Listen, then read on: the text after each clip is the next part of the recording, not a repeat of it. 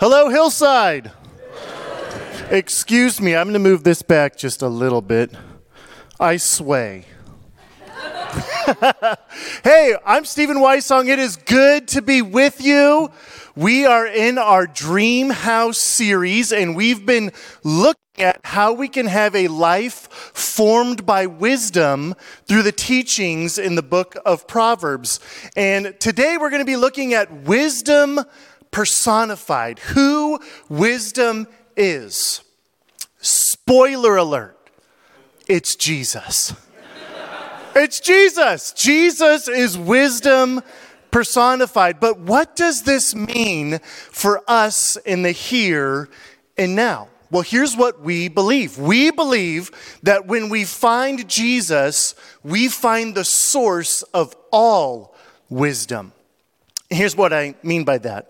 When I was a little Stephen, I'm a big Stephen now, but when I was a little Stephen, my parents would want to go places where my brothers and I couldn't go with them.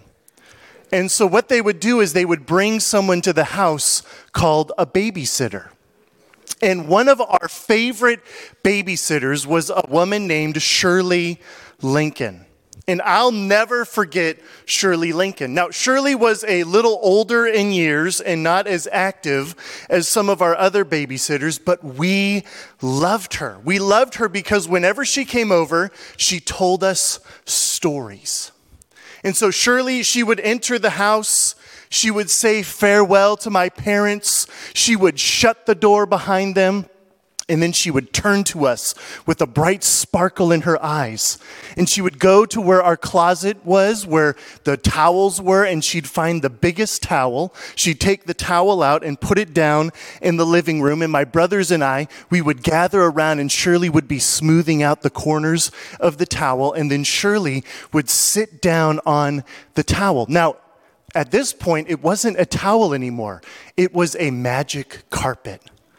And then Shirley would invite my brothers and I to sit down on the magic carpet, and she would open us up to a world of imagination and tell us about these fantastical lands and sweep us off into heroic adventures. And I remember once my foot slipped off the towel one time as she's telling the story, and all of a sudden Shirley goes, and a gust of wind smacked the boys as they were flying up, escaping the fire-breathing dragon. And Stephen lost his balance and began to plummet to the ground. And my two brothers, they came over, they started grabbing my arms, and they pulled me back. Whew, that was a close one.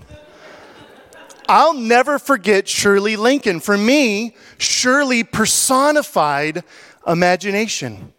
Because of her, I became captivated with the wonder and power of stories. And I'm sure we can all think of people who have personified godly attributes in our lives. Some people personify peace, joy, or if you think about someone, they personify grace or humility or love. Shirley Lincoln personified imagination and creativity for me. And when it comes to Jesus, Jesus is the ultimate personification of who God is. And specifically for us today, Jesus is the personification of wisdom. And because Jesus walked on this earth accomplishing what he came to accomplish, we are able to read Scripture through Jesus-colored glasses. I'm an Enneagram 7, so I see the world through rose-colored glasses. So I thought it would be fitting today to go, no, we see Scripture through Jesus-colored glasses. And it's easy to see the connection of wisdom in Proverbs to the person of Jesus when we look through our Jesus-colored glasses. Listen to Proverbs 8:15 and then 30 and 31. This is the voice of wisdom speaking. Because of me, kings reign and rulers make just decrees. Verse 30, I was the architect at his side. I was his constant delight, rejoicing always in his presence. And how happy I was with the world he created, how I rejoiced with the human family. Now we're going to look at Colossians 1:15 through 16. Listen to this. Christ is the visible image of the invisible God. He existed before anything was created and is supreme over all creation. For through him, God created everything in the heavenly realms and on earth. He made the things we can see and the things we can't see, such as thrones, kingdoms, rulers, and authorities in the unseen world. Everything was created through him and for him. Now, in Proverbs, whenever wisdom is personified, it's as a woman calling out, standing at a crossroads, telling people to hear her voice. And through our Jesus-colored glasses and the work of the Holy Spirit, we see the truth that Jesus now stands in the place of Lady Wisdom.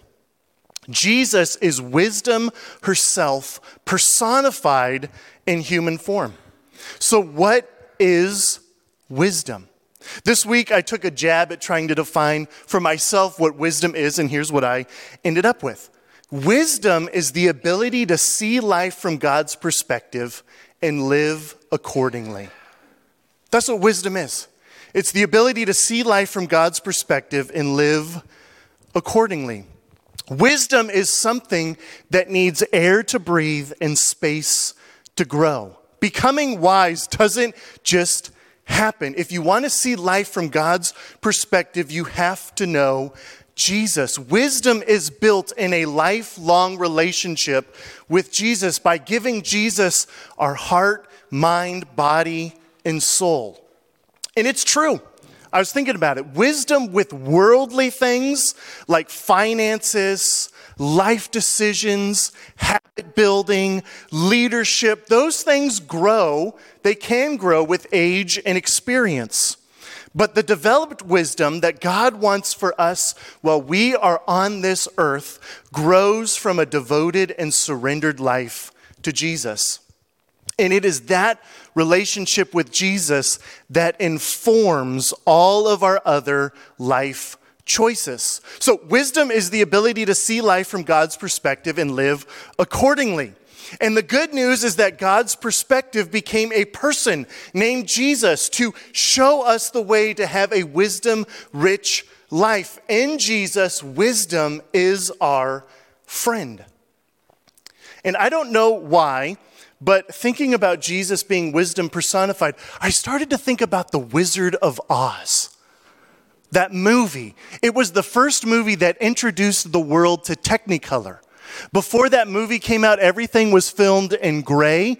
And then all of a sudden, Dorothy leaves Kansas and she enters into a world of color. And Dorothy teams up with some friends in Oz to follow the yellow brick road, to go to the Wizard of Oz, the mighty Wizard of Oz, and gain his wisdom. And if you've seen the movie, you've had decades to see the movie, so I'm not spoiling anything here. But eventually they do get to Oz and they meet the wizard, and he certainly looks powerful and mighty. But then if you've seen the movie, Toto goes behind this curtain and pulls the curtain open, and the truth is revealed. The Wizard of Oz is just a regular dude, a traveling salesman who's conned his way into a position of power because he created some cool special effects.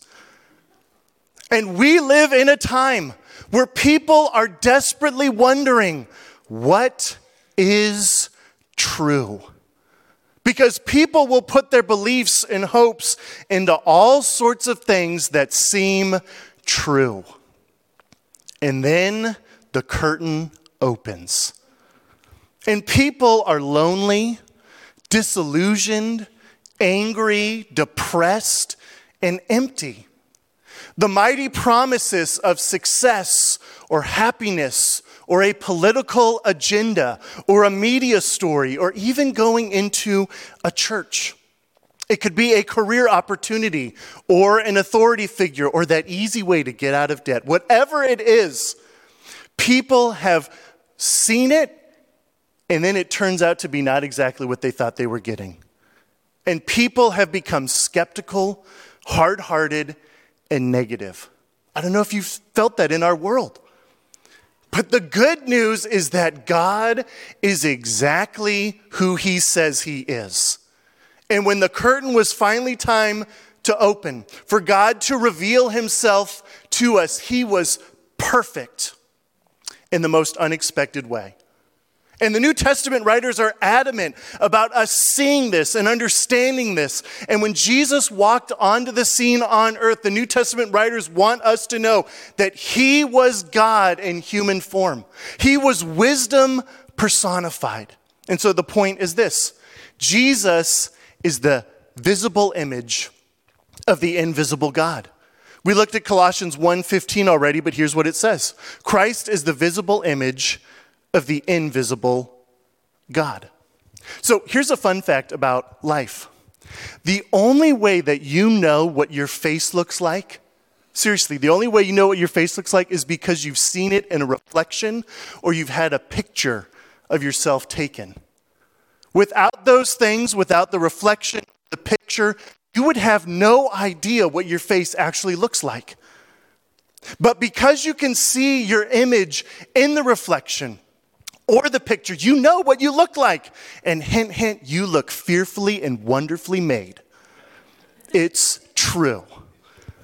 And because of Jesus, the Bible says we have seen the image of God walking with us. Paul in Colossians is saying that Jesus, when he uses the word image, he's saying that Jesus is the exact reflection, the exact representation of God for us. Jesus is the reflection of God. In his essence, God is invisible, but Jesus has revealed him to us. When you look at nature, when you see creation, nature reveals the existence and power of God, but nature can't reveal the very essence of God to us. It is only in Jesus that the invisible God is revealed. And we see this truth throughout the New Testament, and here are a couple of examples. The gospel writer John makes this declaration about Jesus. John 1:14, so the Word became human and made his home among us. Now in the Greek, John says that Jesus tabernacled with us. Now, the tabernacle was a huge tent where God's presence dwelled among his people in the Old Testament. So it's a throwback. If you know Old Testament history, if you know the people of the Israelite, John is throwing you back to the tabernacle. And what he's saying is Jesus is God's presence in human form, walking with us. It's awesome.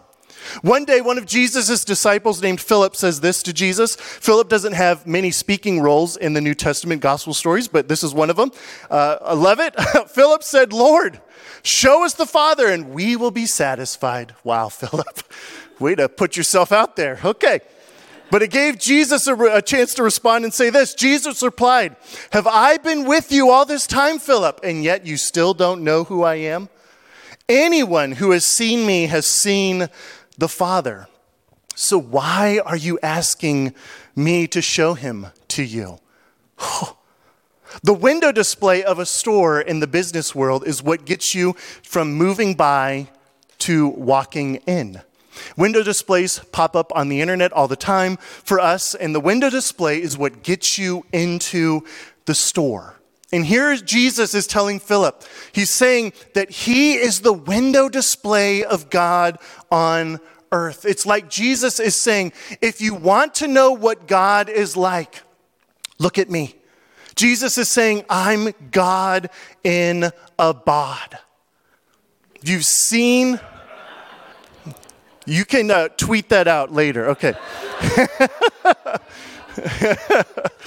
And just like how a window display gets you into the store, Jesus is what gets God into us.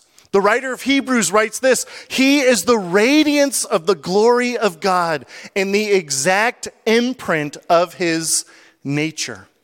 When Jesus is on trial before he is crucified, the high priest asks him, are you the Messiah, the Son of the Blessed One? And Jesus says this, I am. And you will see the Son of Man seated in the place of power at God's right hand and coming on the clouds of heaven. Then the high priest tore his clothing to show his horror. I mean, Jesus, what an odd thing to say.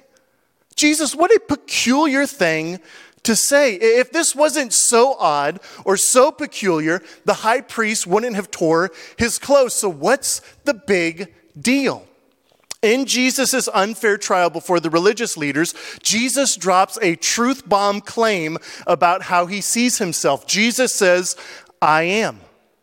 That is the name God gives to Moses from the burning bush. And then Jesus takes the phrase, the Son of Man. He takes that phrase found in Daniel chapter 7 and he applies it to himself. It sounds so outrageous to the high priest. He tears his clothing in horror because Jesus in that moment is claiming he is fully divine and shares the exact same authority and power as Yahweh. And let me clue you in, you don't do that. Only if you believe it or you're insane. And Jesus believed it. And because Jesus made this claim, that's reason for us to rejoice and celebrate today. Listen to what the Apostle Paul says, 1 Corinthians 1:30.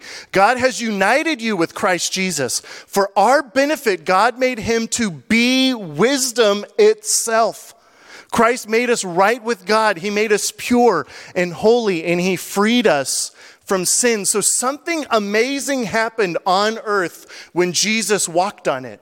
Because Jesus lived in perfect obedience in life, his death on the cross was perfect to redeem and free us from sin. And because Jesus rose from the grave through belief in Jesus, it's Jesus' power in us that makes us right, pure, and holy with God.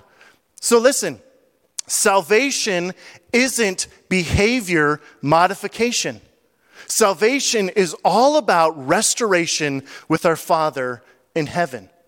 And Jesus had to become the visible image of the invisible God for us to see that. Jesus is God's perspective, the living and breathing power and wisdom of God burst forth in human form on earth. So when you look at Jesus, we know exactly what God is like. I was told a joke recently by a Hillsider. Here's what it is.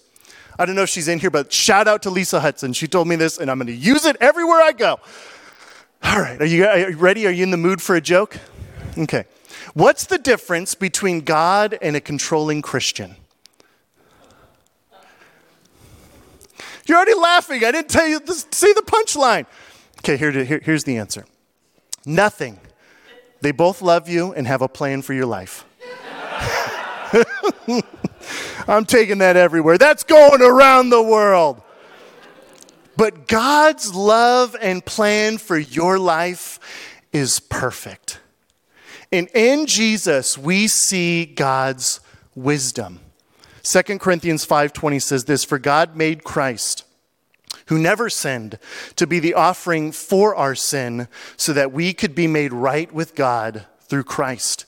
2 Corinthians 5:17, "This means that anyone who belongs to Christ has become a new person. The old is gone, a new life has begun."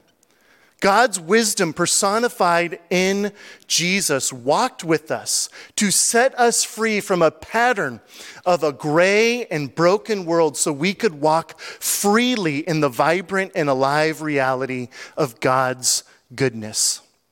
And if we want heavenly wisdom, we have to walk in the way of Jesus, in the way of the cross. The way of Jesus is not a display of human power. It is the unexpected way of humility. Wisdom, according to God, looks foolish to human beings. Listen to what Paul says. "This foolish plan of God is wiser than the wisest of human plans. And God's weakness is stronger than the greatest of human strength." And so because of Jesus, we have access to a better kind of wisdom than anything that this world could ever dream to offer us. We just have to believe that Jesus is enough for us. If we walk in the way of Jesus, walk down his path, we will be transformed by his grace and empowered by his wisdom from the inside out. If you love Jesus from your heart, the rest of your life will follow. Paul in Romans 12:1 says this, but let God transform you into a new person by changing the way you think. And the way that God changes, the way we think, happens best when we put God's word, when we bring God's word to everything on our inside. So the more that we get into God's word, the more it changes, the more it transforms the way we think, the way we feel, and the way we live. And so listen to what wisdom says in Proverbs 8. Choose my instruction rather than silver, and knowledge rather than pure gold. And then wisdom says this, and I love it. Common sense and success belong to me.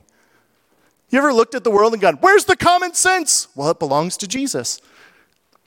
Common sense and success belong to me. Insight and strength are mine. So I started thinking, wisdom is book smart and street smart. It's the best of both.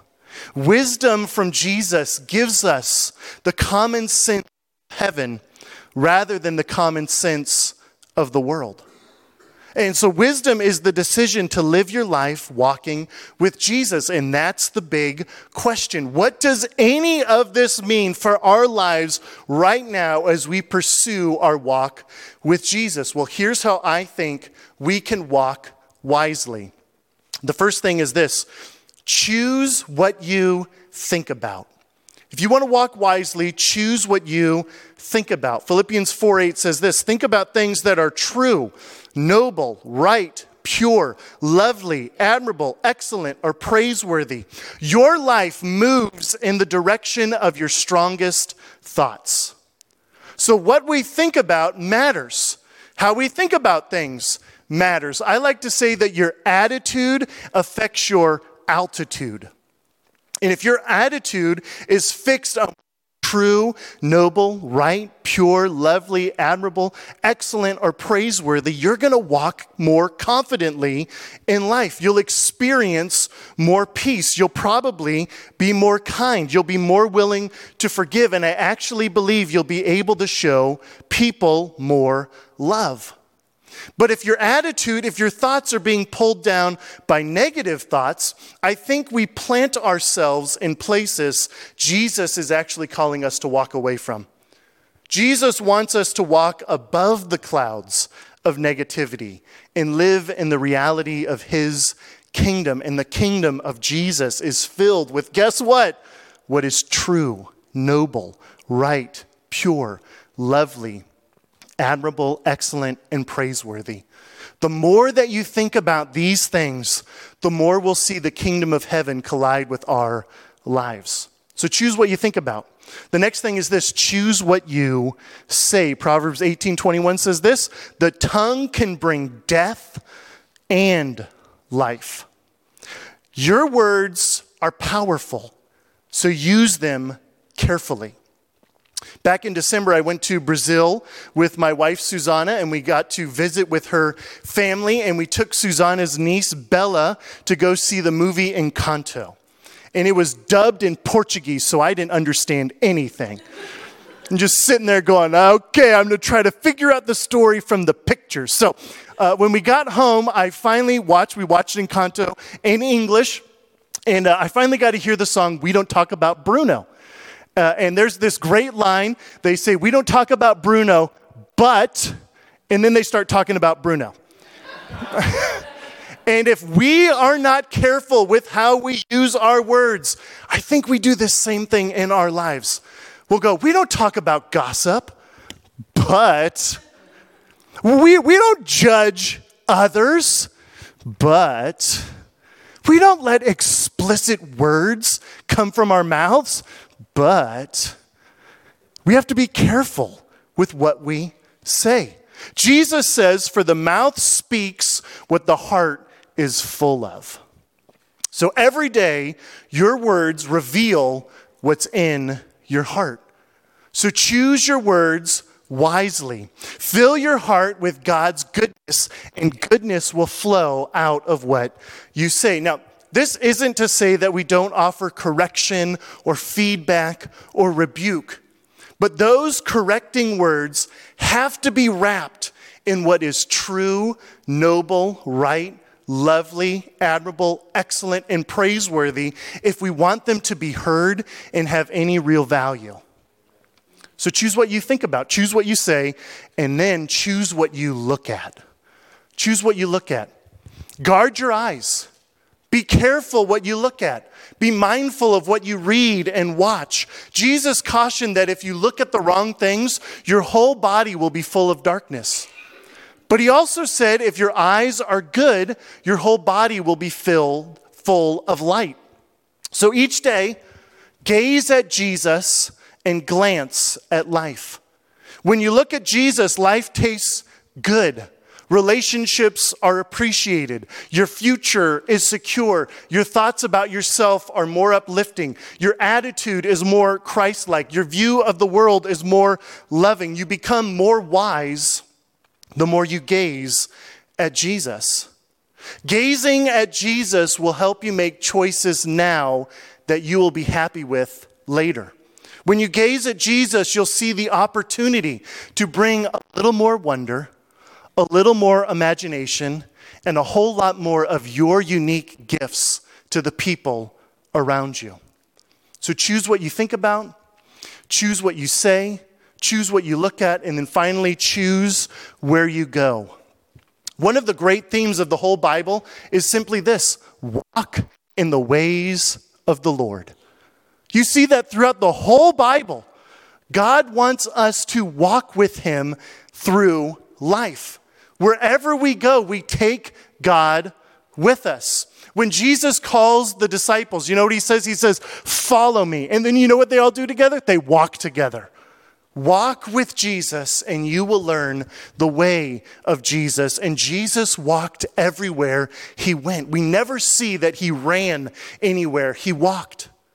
So I started thinking, wisdom walks. It doesn't rush. It's not in a hurry. Choose where you go in life wisely. Avoid temptation. Eliminate hurry. And if you have to run, the book of Hebrews says to run with endurance the race God has set before us. Choose where you go, not by the pressures of worldly expectations, but out of the pleasure of being a follower of Jesus, walking in his way to be light for people around you.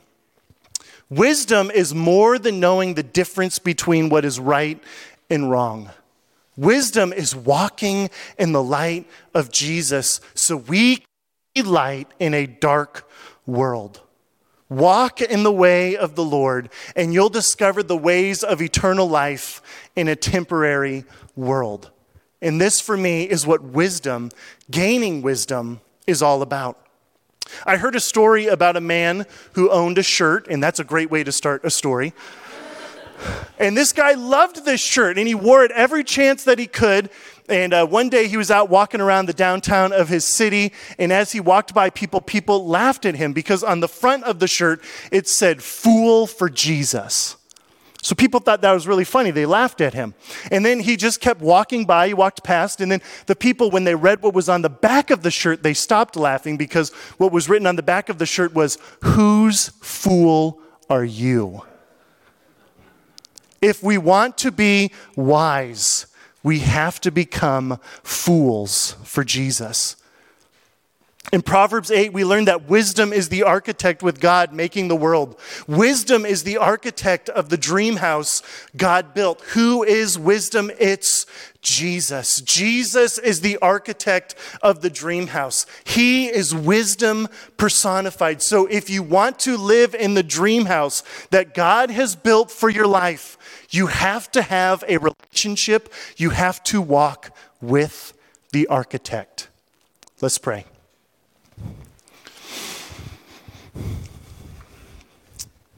God, thank you that through Jesus, you have revealed yourself to us. In Jesus, we see wisdom personified. And God, my heart, my prayer, and my heart for us here at Hillside is that our hearts would long to walk in your ways, gaining your wisdom and applying that wisdom to our lives in order to be light and show your love to a world in desperate need of it. God, empower us, transform us. May we get in your word constantly to have our minds renewed and changed to be more in line and more in step with your ways. God, you are so good to us, and you are so wise. May we spend our days on this earth seeking that goodness and wisdom. Thank you, God, for who you are, everything you've done for us, your grace, your mercy, and your love poured out for us in the person of Jesus. Bless us as we go in your awesome, awesome name. Amen.